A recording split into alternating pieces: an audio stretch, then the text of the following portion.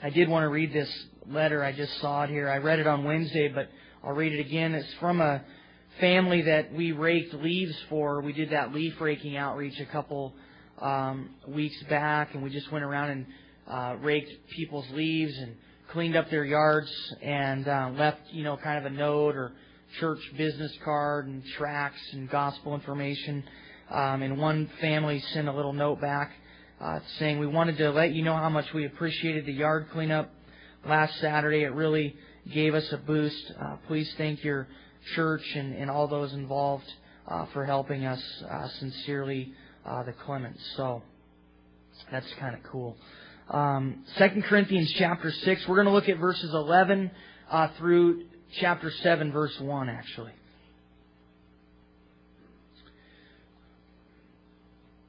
And before we do that, why don't we open in prayer?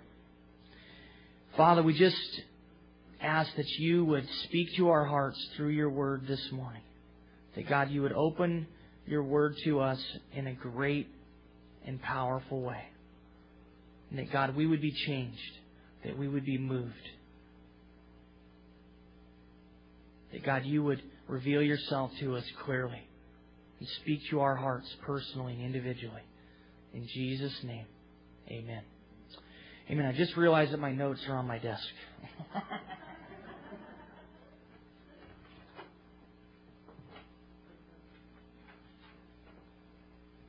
Haven't had that happen before. It's always a first time for everything. I probably could teach without them, but I don't really want to.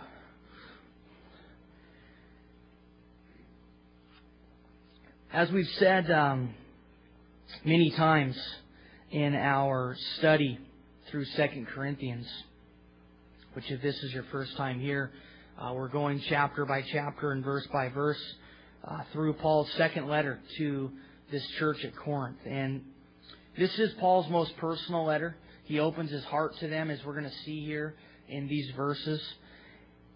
He desires to share his love with them, even though they had hurt him in such a great way. And even though they had stabbed him in the back, and even though they had just really wronged him in a lot of ways, he desired to just share his love, Jesus' love, with them. And we're going to see that quite clearly this morning. I want us to really take note of three things in our text. And that is the Corinthians' relationship to Paul, the Corinthians' relationship to the world, and then the Corinthians' relationship to God. And so those are the things we're going to see this morning. Let's first of all see the Corinthians' relationship to Paul, verses 11 through 13. O Corinthians, we have spoken openly to you. Our heart is wide open. You are not restricted by us, but you are restricted by your own affections. Now in return for the same, I speak as to children. You also be open. Paul first of all says, we have spoken openly to you. In other words, there was open communication with this church. He hadn't hid anything from them.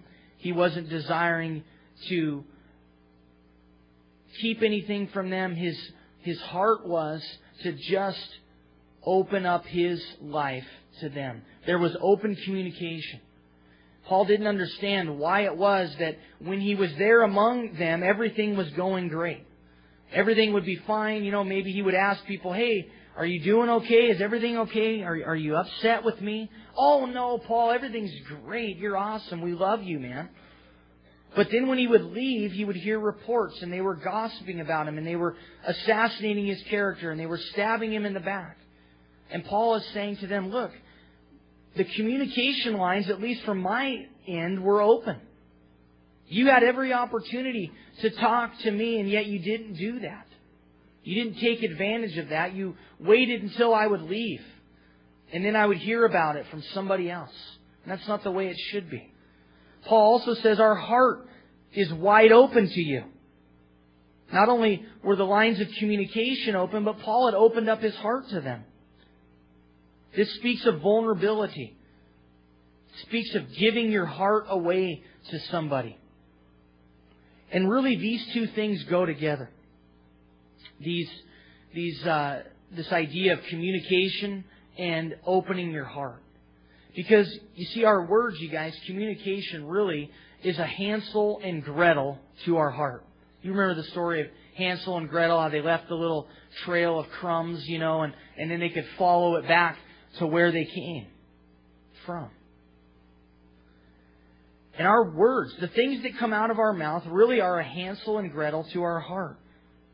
What comes out of our mouth really reveals what is in our heart. In fact, Jesus said that very thing in Luke 6:45. And what is it that our words say about our heart? You see, the words that the church of Corinth were speaking about Paul revealed a lot about their heart. But the words that Paul was speaking about them revealed a lot about his heart as well. What is it that our words are revealing about our heart? If we're constantly complaining about our life, then it really shows that we're not thankful to God. It really reveals that our heart is not content. It really reveals that we're not trusting God.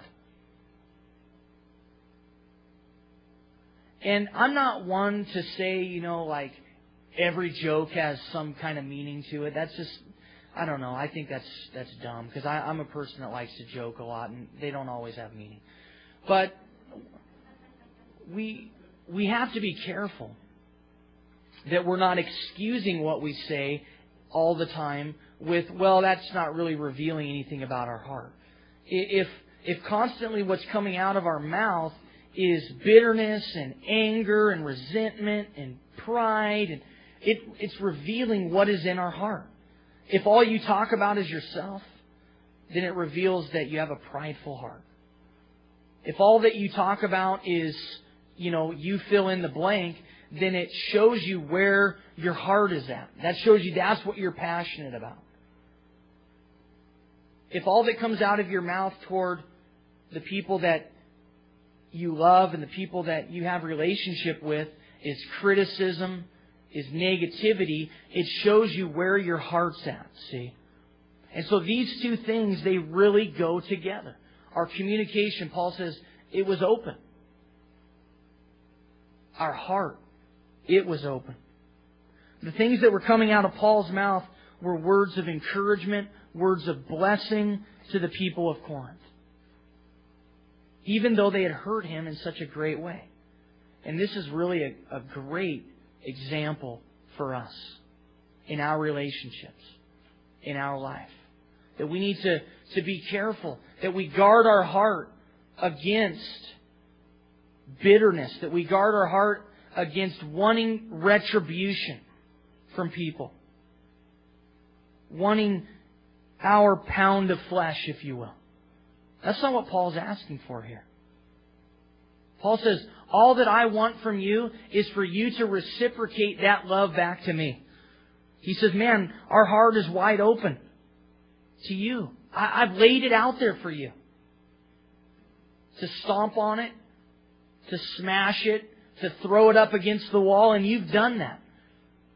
And I could be really upset about that if I wanted to be, and I could ask for your head on a platter. But what I'm asking for is that you would reciprocate that love back to me. What a great example for us in our relationships. Maybe you've been stepped on. Maybe you've been hurt. Maybe your heart has been damaged by people. And what you want is retribution. But learn from Paul. Keep loving them. Keep blessing them. Keep reaching out to them, wanting nothing in return except for them to reciprocate it. Wanting for them just to simply share that love with you. See, that's the heart of Jesus. That's the heart of God. To keep loving. To keep forgiving. To keep reaching out. You guys, agape love, which is the love of God, does not give up when things get tough. Agape love does not only love and reach out and open its heart when you're receiving in return, when you're being treated well. In fact, agape love is unconditional love. That's God's love. You see, God made a decision a long time ago to love us despite us. God made a decision a long time ago to love me, to love you, in spite of anything that you ever do. In spite of your behavior, in spite of your choices, in spite of your sinfulness, Jesus loves you. And that's the love that's in your heart if you're a believer here today. That's the Spirit of God that dwells within you. And you guys, we need to respond to people with that same kind of love. Now, Paul is obviously relating this principle to ministry. And we spoke at great length about these things last week. About being vulnerable in ministry. About opening your heart to people in ministry. If you weren't here, you can pick up the CD. But we talked a lot about it last week. About how important it is in ministry if we want to be the real ministers that we've been talking about through our study of 2 Corinthians. If we want to really reach people, we've got to be vulnerable. We talked about that. As believers, we can't be closed off. We can't be private. We can't be all about us and guarded and nobody gets in. This is my little fortress. We don't talk to people. Guys, that is not God's heart for you. God wants you to be open and honest. Of course, you need to be careful what you say. You need to guard your words. You need to be careful who you say certain things to. I'm not saying just be an open book to everybody. But if you want to minister to people, you're going to have to open your heart up to them. And you might get hurt along the way.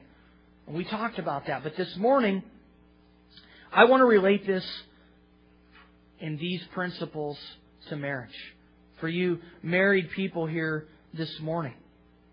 Because these two things, open communication, open hearts, are key to marriage. Marriages fail, you guys. And they're failing at an alarming rate because of a lack of open communication and a lack of vulnerability. You see, that's why people move apart. You've heard that. We just grew apart. We just sort of went our own separate ways. And Andrea and I were just talking about that the other day because we're coming up on our 10th anniversary and just talking about how much we've changed in 10 years. How much we've changed since we met each other in 1995 when I was 20 and she was 18. It's an amazing thing. How much we've changed. How much we've grown. How we look at the world differently. How we look at things differently. At that time, I just wanted to be in ministry. At that time, I was in Bible college. Now I've been in ministry for almost 10 years. At that time, I wanted to be a pastor. Now I've been a pastor. And so we've changed a lot. Now we have 2 children. And we were talking about how that it's so easy to grow apart. It's so easy to be 30, 40 years old and to look at each other and go, wow, we're completely different people. And I don't really like this new person.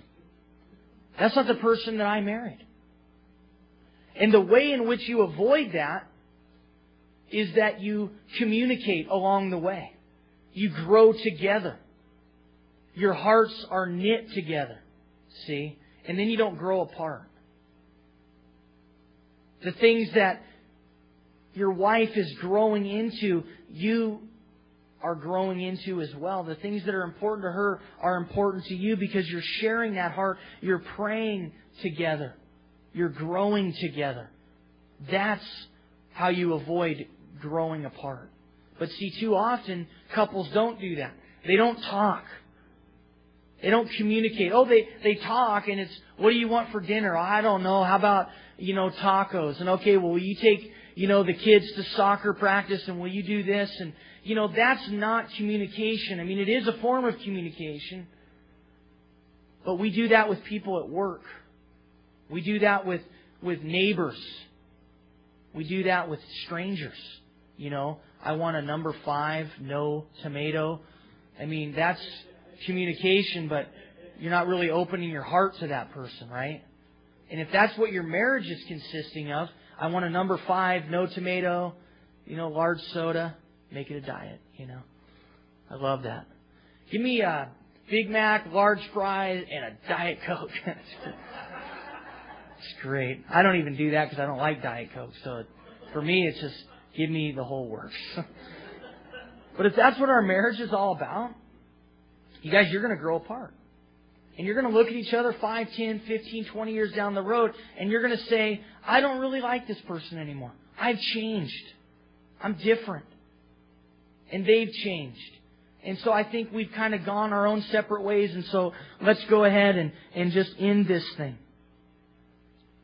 You guys, we need to, in marriage, open our hearts up to our spouses. If you're not married here this morning, let this be a lesson for you in how to have a successful marriage. Is that you would be open and honest with your spouse. And I found that oftentimes this openness will be sort of one-sided, just like it was with Paul. There will be one of the members of that relationship that are open, that are being honest, that are opening their hearts up. But the other isn't responding to it. And it gets old, it gets tiresome. And often I think that as men, we are the guilty parties when it comes to closed off communication, when it comes to not opening our hearts. We want to talk about certain things, but we don't really want to open our hearts up to our wives. And I'll say this, that there's a couple dangers that I think that women aren't aware of and a couple dangers that men aren't aware of. And the dangers that women aren't aware of, men are, and the dangers that men are aware of, women aren't. So let's talk about a couple of those things. First of all, I think women don't understand the damage that they're doing to their marriages when they refuse love making to their husbands. I think that they don't understand the temptation that they're bringing into their relationship. I don't think they understand the damage that they're doing. Because for them, they can go long periods of time. And so it's, I'm sick, I don't feel good, I've got a headache, this, that, the other thing. And pretty soon it's been a long time. And the husband is frustrated. And there's no excuse for marital infidelity. There's no excuse for the things that men do. Never an excuse for that. But as wives, you ought to have a heart to look good for your husbands, to please him in that way. Because if you don't, you're opening up a Pandora's box to your relationship. I think that's something that women aren't aware of, and they need to be. And as husbands, we need to share that with our wives. We need to be honest and communicate that. Now, on the other side of the fence, I think that men are clueless when it comes to communication. They deprive their wives as much of open and honest communication as much as women deprive their husbands of... You know what I was talking about. Same thing. That we have different needs. We have different desires. Last night, my wife said to me, don't tell her I said this, but she said, what are your three favorite things about me? And I'm just thinking, oh God. This is hard for men to do. Right? And so, you say these kind of lines like, well, only 3. Is 3 all you... I could go on for hours. Because that's how you get away with the pause. Okay? That's how you sort of transition from, why is it taking you 20 minutes to come up with this? Oh, well, hon, I've got to process all of the things. So only come up with 3. Right? So that's how you that's extra credit. That's from me to you. But, so I shared some things. it was kind of ironic because she had no idea I was going to be talking about this morning. And so I thought, what a great test for me. And so I shared some things, and then she shared some things that, she likes about me, and it was really cool. But a lot of times I think guys will just go, I don't know, hon, there's a football game on, or, whatever. And, the thing is that a lot of times relationships fail for very simple reasons. And, you hear guys and they say, man, my wife just isn't interested in sex. My wife's just not interested in that. Well, maybe it's for obvious reasons. I think it was James Dobson that said, sex begins at dinner. It begins by helping your wife do the dishes. It begins by telling your wife how much you love her and that you desire her and that she's your only passion in this world, humanly speaking. And you guys, if you do that for your wives, if you communicate your heart to them, if you can kind of get in touch with your feminine side a little bit, you'll be rewarded for it. There's no question. If you'll love your wives and honor them, they're like puddles in your hand. These little tyrants of women that you think you're married to, you created that. You created that with your hard-heartedness. You created that with your desire for other things. And that's what you get. That's what you've created. You've created a woman who has no interest in you because you haven't shown interest in her. Guys, ladies aren't attracted to us physically most of the time. Especially if you're not working out and you eat like I do. Okay? I have said many times, it's just not what gets them going. But sitting down and sharing your heart with your wife does the same thing to her that it does to you when she takes off all her clothes. It's the same thing. So we've got to be real honest with each other. We've got to open our hearts to each other and be vulnerable. And guys, it's difficult for us. It's very difficult. But we need to do that. Paul was sharing his heart.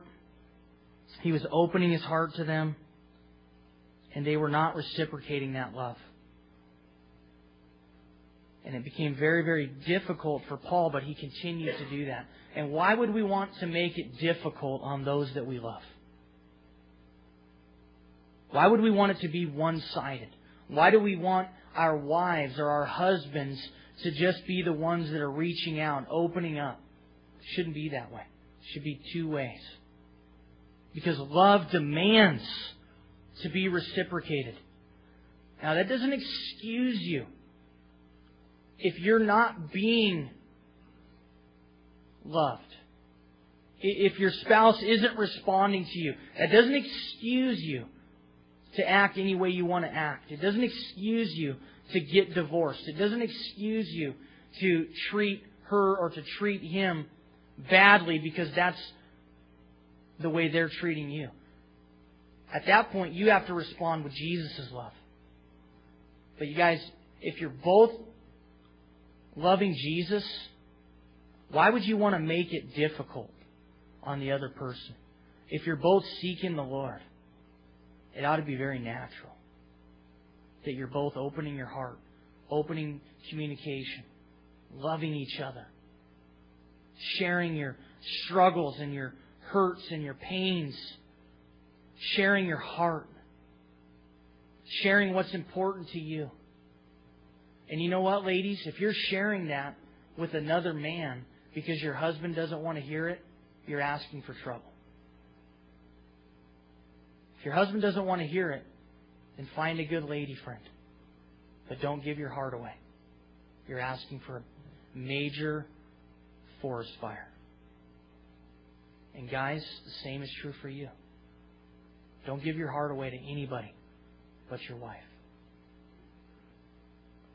Let's talk about the Corinthians' relationship to the world. Verses 14 through 18.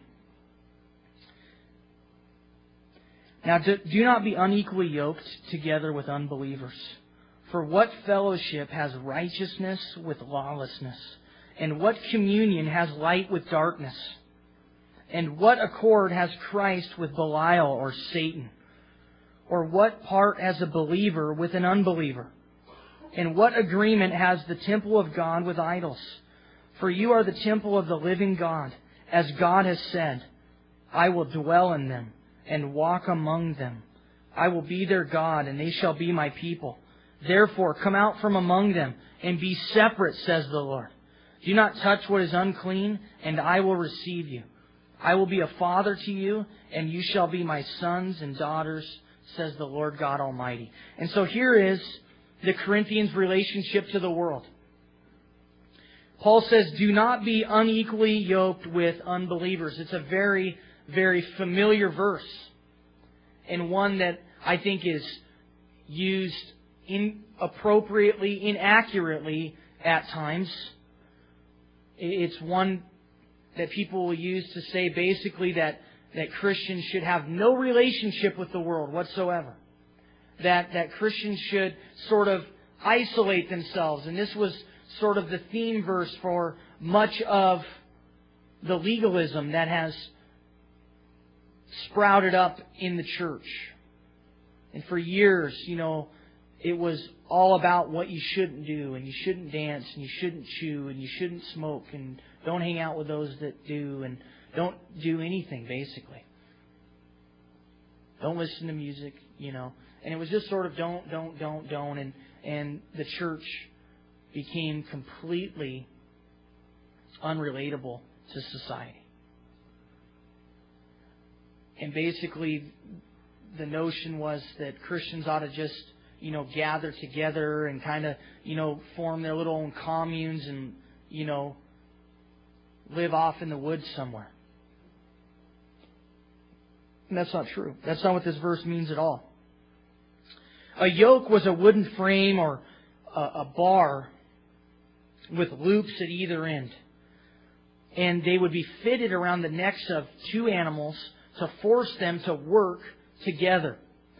And the idea that is being spoken of here of not being unequally yoked comes from Deuteronomy, where it says, do not yoke together an ox with a donkey. Deuteronomy chapter 22, I believe it's verse 10. Do not yoke an ox with a donkey.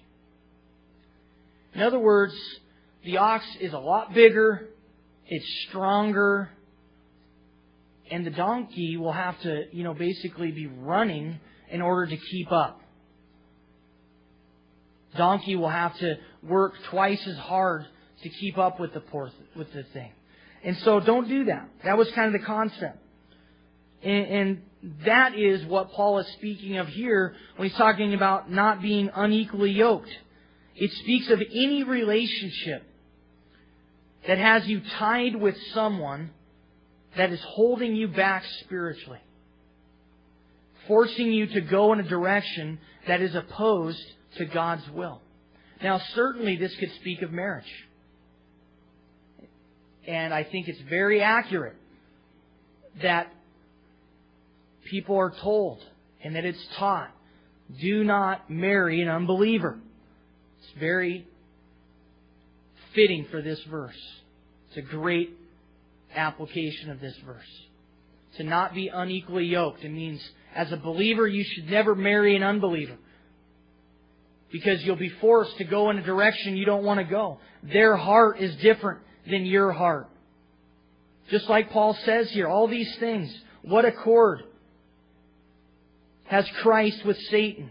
What fellowship has righteousness with lawlessness, and light with darkness, and in these things. That's what it's saying. Why would you want to be yoked up with someone who has completely different priorities than you do?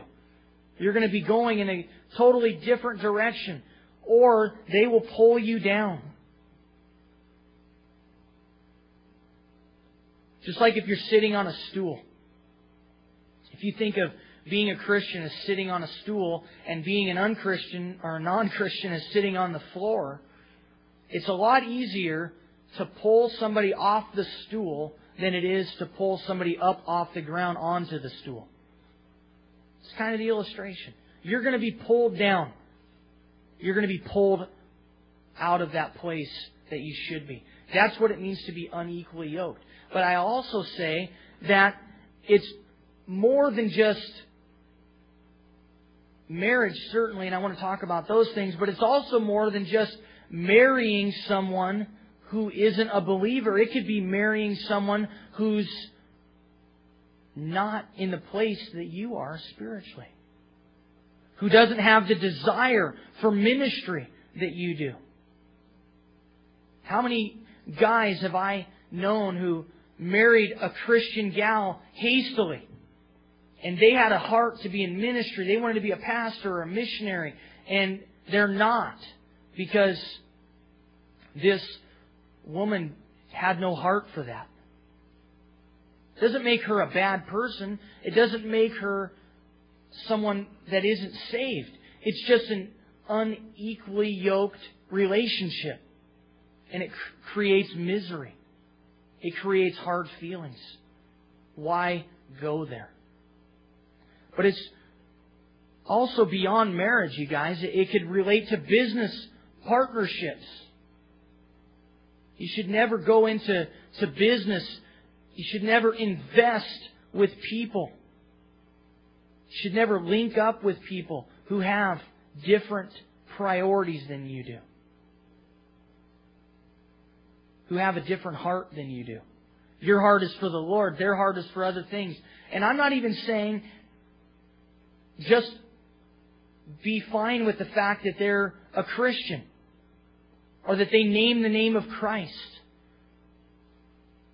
Yeah, we're gonna do this business partnership, and yeah, they go to church. I think we haven't really talked about it a lot, but I'm sure they're a Christian, and they may be. But if you're on fire for the Lord and they're not, that's unequally yoked. Whether it be marriage, whether it be business, whatever it is. It could be a friendship. If you're yoked with someone who is pulling you down, who is causing you to go in directions that you don't feel God is leading you to go in, that is being unequally yoked. You guys, clearly, we're called to be in this world. But what we find here is that we're called to be separate from the world, not conform to the world.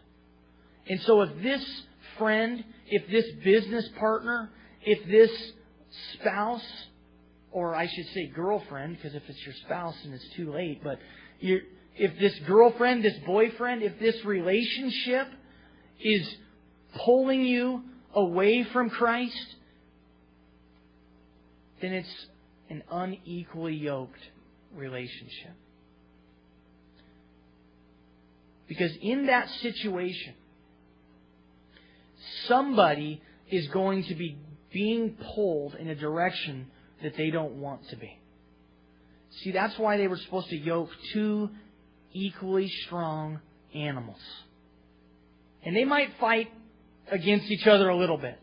But pretty soon they're going to realize, you're as strong as I am. In fact, you look just like me. We're the same size. And we might as well go in the same direction because it just makes more sense. And they would do that. And they would work together. But if you yoke up a camel with a donkey, it's not going to work. The camel's legs are 10 times longer. Camel's going to be, way out here, and the poor donkey's just running for his life just to keep up. That's kind of the picture. We have to be careful that we're not yoking up with people who have different priorities, different passions, different pursuits. Do not be yoked to the world. Jesus told us to yoke ourselves with Him. And He said when we do that, we'll find comfort and rest. Why is it that we always want to yoke up with something other than Jesus? Our relationship to the world, as Paul is talking about, the Corinthians' relationship to the world. And what does he say here? Time and again. Come out from among them. Be separate. What fellowship does a believer have with the things of this world? But clearly, in context, you guys, Paul is talking about our ministry in the world. I mean, we've been talking about that a lot, right? The ministry of reconciliation. The fact that we're called to have a heart for the lost. That we're called to reach out. But there's a difference, you guys, of being in the world and being of the world. It's the same difference of a ship being in the water and a ship taking on water. A ship can be in the water and it's just fine. That's what it's made for. But when it starts taking on water, it's a problem. And if your life is not only in the world, but you're also becoming like the world, then you're being yoked together unequally. And you need to find out where that is. You need to release yourself from those relationships if it's possible. If it's a marriage relationship, then scripturally speaking, you just need to deal with it. Unless the unbelieving spouse decides to leave, 1 Corinthians chapter 7 tells us then let them leave. But you're not to seek out a divorce because you're unequally yoked. It's just a difficult situation. And if you were a believer and you got yourself into that situation, then you have to live with the consequences. If you got saved later and the other spouse didn't, then you just have to pray and seek God. But if there's relationships that you're in right now that you can get rid of and they're pulling you down and they're holding you back, you need to get rid of those things. I'm not saying that we shouldn't have unbelieving friends. We should. But if your unbelieving friends are having more of an influence on you than you are on them, then you need to find other unbelieving friends that you can reach out to. Because obviously that relationship has gotten to the point where you can't control it. Where you don't have the boldness. You don't have the strength to be a light. And so you need to cut that off. Or at least you need to limit your dealings and your involvement. So our relationship to the world is one of separation, not confirmation. Let's talk a little bit about the Corinthians' relationship to God. We actually see it at the end of verse 16, the end of verse 17, and then 18 and the first verse of chapter 7. Look at the end of verse 16. For you are the temple of the living God. I will, as God said, I will dwell in them and walk among them. And then this is our relationship. I will be their God, and they shall be my people. And then the end of verse 17. He says, come out from among them, be separate, says the Lord. Do not touch what is unclean. And then here's the relationship. And I will receive you. And then verse 18. I will be a father to you, and you shall be my sons and daughters, says the Lord God Almighty. Therefore, verse 1. Having these promises, beloved, let us cleanse ourselves from all filthiness of the flesh and spirit, perfecting holiness in the fear of God. Therefore, having these promises. What promises? All the promises that were listed there that we just read. That He's going to walk among you. That He wants to be your God. That He wants you to be His people. That He wants to be a Father to us. That we shall be His sons and daughters. These are the promises. And in light of these promises, He says, cleanse yourself from all filthiness of the flesh and spirit, perfecting holiness in the fear of God. It is God's promises, you guys. God's promises, God's love that leads us to holy living.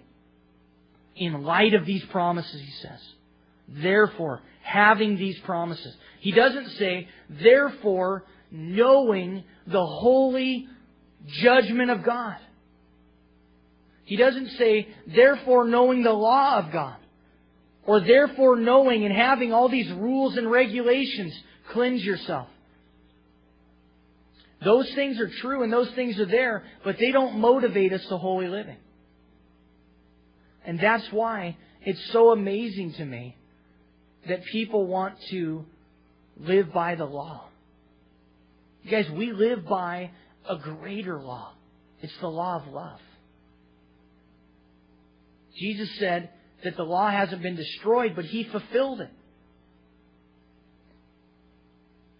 We'll keep all of the law if we understand that we just need to seek Jesus. Then the law just kind of takes care of itself. Then the rules and the regulations become developed in your own heart. Not because somebody told you to, or a church mandated that, or a pastor said this is what you should or shouldn't do. Guys, it's a spontaneous thing that God does in your own heart. And then you begin to want to live that way. You begin to want to seek Jesus. The law can only point out your sin. Rules and regulations can only make you aware that you've broken those rules and regulations. I mean, we have rules and regulations all around us in society. We have speed limit signs every quarter mile. They don't stop people from speeding. You drive by and you go, that 55 mile an hour sign just spun as I went by it, you know. It didn't stop you from doing 90. What stops you is the cop that pulls you over for that time, and then you do it again. What motivates us to keep rules and keep regulations is love. See, what really motivates us to not speed is when we realize that it endangers other people. When you realize, that you have children in your car, when you realize that you might hurt somebody else, that's motivation. That's when you start to really think about it. It's the same in our relationship with the Lord. When we see what Jesus has done for us, when we see how much He loves us, when we don't want to disappoint Him, that motivates us. That creates within us a heart to live holy. And see, He says, perfecting holiness in the fear of God. Perfecting holiness. In other words, you are already holy. It's not something that you're working toward. It's a position that we're working from. See, He's already called you holy. He's already said, you're a saint. You're perfect in my sight. Now, we have the choice on a daily basis whether we're going to walk in that or we're going to reject that. But you're already a saint. And now in light of that, in light of the promises of God, in light of the love of God, walk holy. That's the principle here. That's our relationship to God. Is that He demonstrated His love for you. He died on the cross in our place. He's given you these promises that He wants to dwell in us, that He wants to walk among us, that He wants to be our God, that He wants to be a Father to us,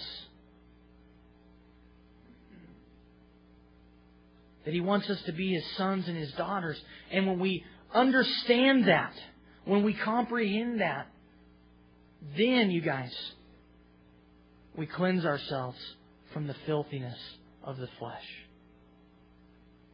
And we walk in holiness. Let's stand and pray together.